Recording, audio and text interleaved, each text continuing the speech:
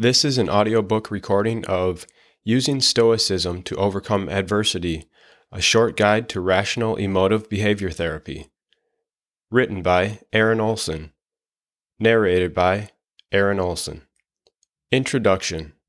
If you are distressed by anything external, the pain is not due to the thing itself, but to your estimate of it, and this you have the power to revoke at any moment. Marcus Aurelius. According to Albert Ellis, founder of Rational Emotive Behavior Therapy, or REBT, we make an error when interpreting our emotions. When we experience intense emotions such as anger, depression, or anxiety, we assume that something outside of ourselves caused our feelings. But according to Ellis, it is our underlying beliefs about our circumstances that control our emotions. By changing our underlying beliefs, we can change how we feel. The therapy presented in this book is based on the ancient wisdom of Stoicism and the more contemporary REBT. By putting the advice into practice, you can better control your emotions. By following the simple, common-sense approach to confronting your underlying philosophies, you'll begin to get better control of how you feel. Who was Albert Ellis? There's no psychology, there's only biography and autobiography. Thomas Szasz. Albert Ellis was a psychotherapist who came up with a philosophically based form of psychotherapy called Rational Emotive Behavior Therapy, or REBT for short. Ellis's therapy and philosophy were based on his life experiences of overcoming depression and anxiety as a young person. Two major life events had a profound effect on Ellis, which informed his therapy and philosophy of life. As a child, Ellis was sickly. Between the ages of 5 and 7, he was hospitalized several times. One of the hospitalizations lasted a year in which his parents never visited him. During this time, young Ellis learned the harsh reality of life, that wanting something, in this case parental love, does not make it so. Instead of feeling sorry for himself, Ellis let go of his demand for love from his parents and refused to make himself more miserable than he already was while in the hospital. A major aspect of REBT is letting go of your sense of entitlement about what you think life should give you. Ellis calls this unconditional life acceptance, or ULA. Unconditional life acceptance is the idea that you accept life for what it is, no matter what comes your way. Demanding that life be different from what it is often a recipe for depression and self-pity. Another major life event happened when Ellis was 19 years old. Ellis was painfully shy with women, and yet he wanted to talk with women and get a date. He decided to try an experiment to force himself to overcome his shyness. He forced himself to talk to 100 random women while strolling through the Bronx Botanical Garden. Ellis recalled his experience in an interview with Myrtle Heery. He said, "I prepared myself philosophically even then. It was before cognitive therapy really, by seeing that nobody took out a stiletto and cut off my balls. Nobody vomited and ran away. Nobody called the cop. I had 100 pleasant conversations, and the second 100 I got good at and made a few dates. So I used what I later developed into rational emotive behavior therapy on myself by thinking philosophically differently, that nothing is awful, terrible, it's just a pain in the ass, that's all it is." The experience of being rejected helped Ellis come up with another core concept of REBT that he called unconditional self-acceptance. This is the idea that we should accept ourselves as worthwhile human beings, no matter how short we fall of the standards we set for ourselves. We can reduce anxiety, depression, and anger as a result. By using unconditional self-acceptance, we can also stop worrying so much about what other people think. Take a look at Ellis's use of USA, or unconditional self-acceptance, in the same interview with Heery. He said, "I accept that I do stupid, wrong things very frequently because I'm a fallible human and fallible humans do stupid, wrong things. And that's bad. That's not good. It's not neutral. It's bad. But I, a human, am too complex to rate. You cannot rate a human as Alfred Korsby shows. You can only rate what he or she does. Therefore, I say I did badly, and again I hope to change the next time." Ellis was not afraid to speak out against what he considered foolish practices in the field of psychotherapy. He believed that psychotherapy should be more of an educational experience, rather than an uncovering of past trauma or unconscious emotions. He said that most therapists were terrified to tell their patients what they needed to hear. In an interview with Arthur Freeman, Ellis said, "Most of the psychotherapy up to this day is ass licking. Most psychotherapists lick the ass of their client and everybody else because they have a dire need for love. Therapists generally try to quiet clients down and help them feel better. And they do that mainly by loving them, caring for them, showing that they're okay, encouraging them, etc. But they don't basically get them better, especially get them to the point where they can change their basic philosophy of musts, shoulds, oughts, demands, so they stop upsetting themselves theoretically about anything, and the world could literally come to an end and they'd say, 'Too damn bad. Now how do I enjoy the last few minutes? Why whine and scream because it's coming to an end and I don't like that?'" A Guide to REBT. How we make ourselves miserable. There are 3 musts that hold us back. I must do well, you must treat me well, and the world must be easy. Albert Ellis. At its core, REBT is the idea that we make ourselves miserable most of the time. We are the cause of our unwanted feelings, and we can change our feelings by changing the underlying philosophy behind our feelings. REBT is based on the philosophy of the Stoics, especially Epictetus, who said, "Men are disturbed not by things, but by the view which they take of them."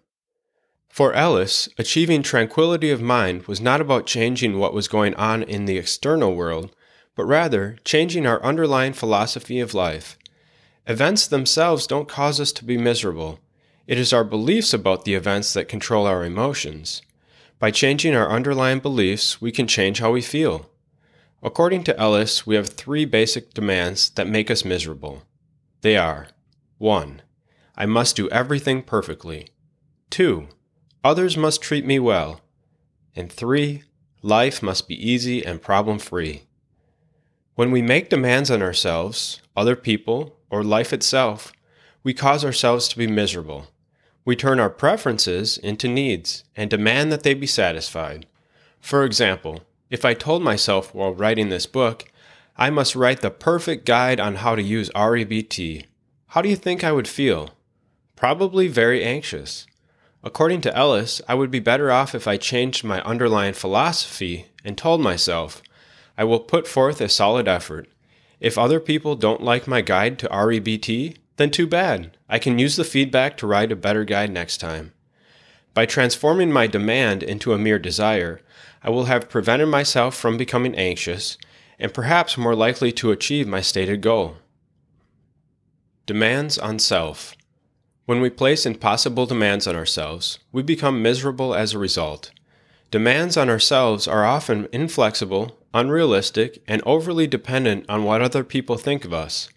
For example, you might say to yourself, I must do everything perfectly. If I fail to do things perfectly, then I'm a failure.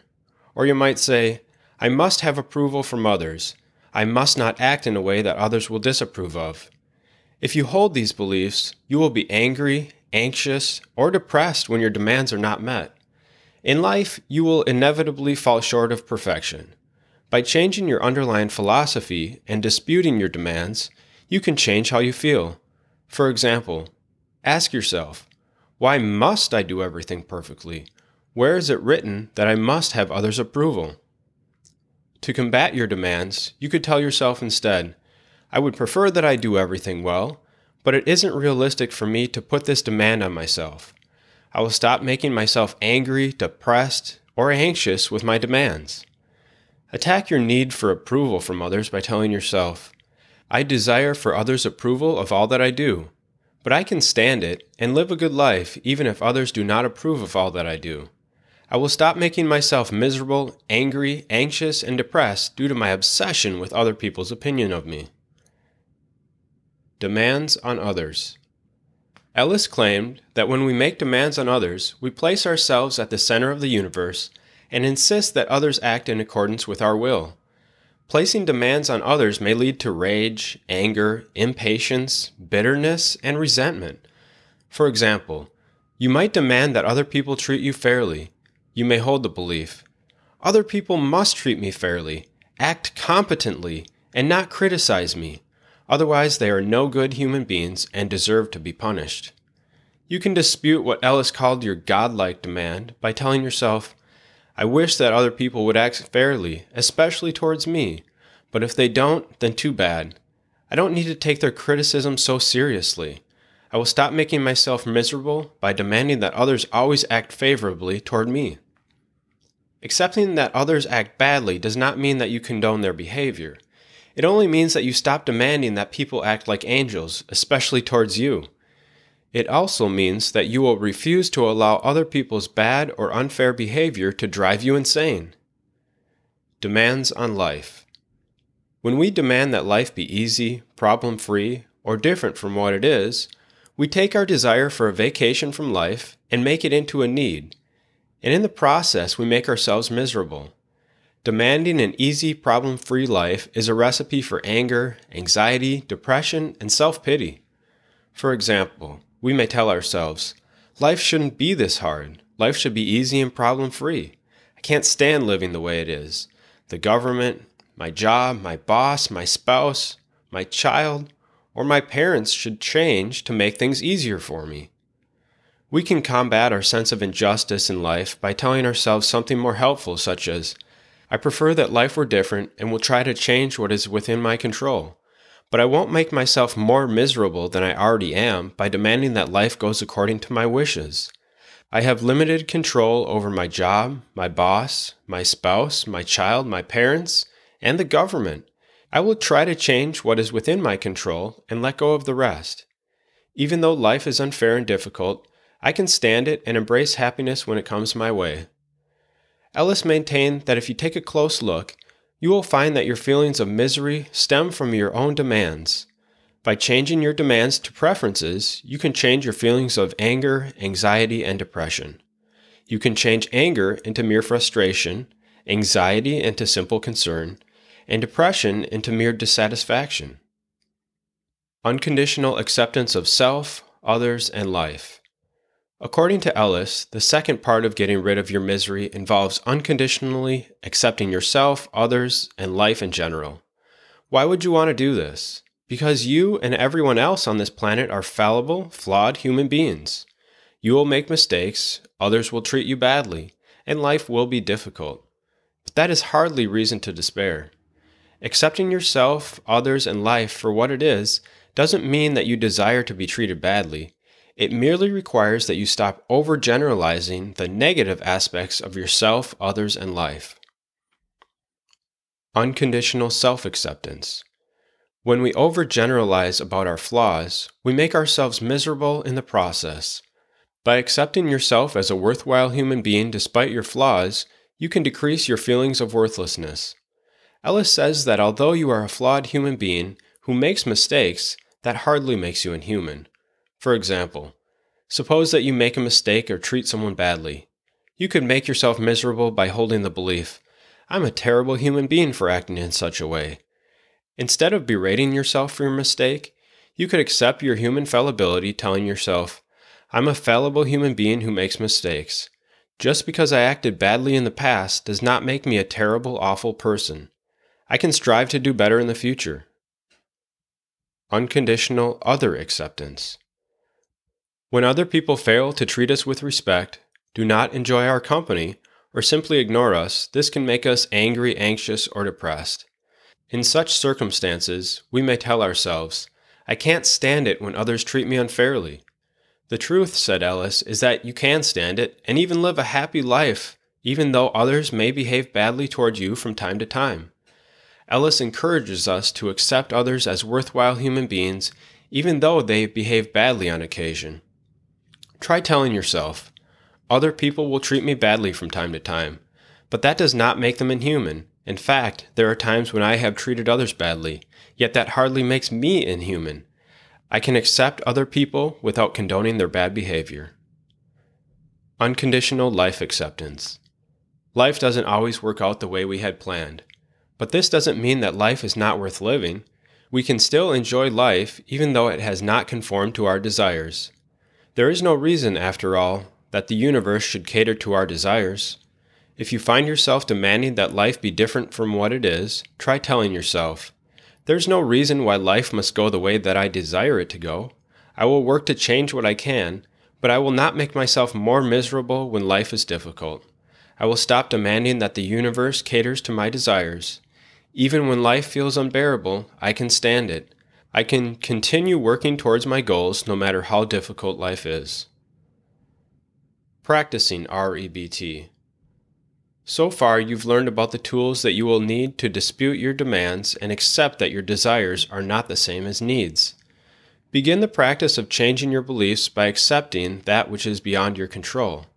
Is it worth feeling miserable about something which cannot be changed? If not, then work instead to change what is within your control. Preferences are great, but don't start demanding that you must have everything you desire. You will only make yourself more miserable in the process. Shame attacking exercises. Ellis suggested that people are miserable in part because they take themselves too seriously. We feel shame when we feel as if we acted stupidly, and we evaluate our entire personhood as a result. He had his clients perform shame-attacking exercises to help them overcome unwanted feelings of shame. Shame-attacking exercises can help you stop taking yourself too seriously. The exercises may sound ridiculous, but that is partly because they are. Rather than over-intellectualizing your misery, you can start doing something practical. Here are a few exercises you can try. Ask someone you don't know, "Excuse me, but I just got out of a mental hospital. Can you tell me what year it is?" Ride a crowded elevator standing backward, facing the rear. Yell out 5 successive stops on the bus. Wear a ridiculous outfit. Express an unusual opinion. REBT Self-Help Form. The following examples may help you identify your unwanted emotions and work to change the underlying beliefs that are driving your feelings of misery. Describe the problem. What are you sad, angry, anxious, or upset about? Examples. 1. I feel anxious at work. 2. I am angry because someone treated me unfairly. 3. Life is so difficult, it makes me miserable and I can't stand it. Identify your unhelpful beliefs. What are your unhelpful beliefs in this situation? Examples. 1. I must perform well and gain the approval of others, or else I am a worthless person. 2. Others must treat me fairly, or else they are horrible people. 3. Life must go the way I want it to, or else the world is a rotten place and life is not worth living. Dispute your unhelpful beliefs. Ask questions that challenge your unhelpful beliefs. Examples. 1. Where is it written that I must perform well? 2. Just because I prefer to be treated fairly, does that mean I must be treated fairly? 3. Life is difficult, but does that mean life is horrible? Identify your new emotions. What are your new emotions? Now that you have identified and challenged your unhelpful beliefs, identify your new helpful emotions. For example, sadness but not despair, concern but not anxiety, annoyance but not anger, disappointment but not depression, regret but not despondency, frustration but not fury. Conclusion. Albert Ellis and the Stoics believed that we can achieve more tranquility in life by mastering our underlying beliefs and philosophies. Achieving tranquility isn't about controlling the external world, but rather it is about mastering your underlying philosophy of life. You can refuse to make yourself miserable by attacking your demands on life, yourself, and other people. Does this philosophy ring true for you? If so, let go of your demands and sense of entitlement. In exchange, you may be able to live a happier, more tranquil life. About the author. Aaron Olson writes and podcasts at aaronolson.blog.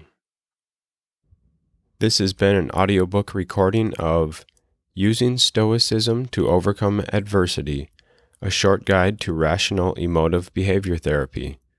Written by Aaron Olson. Narrated by Aaron Olson. The end.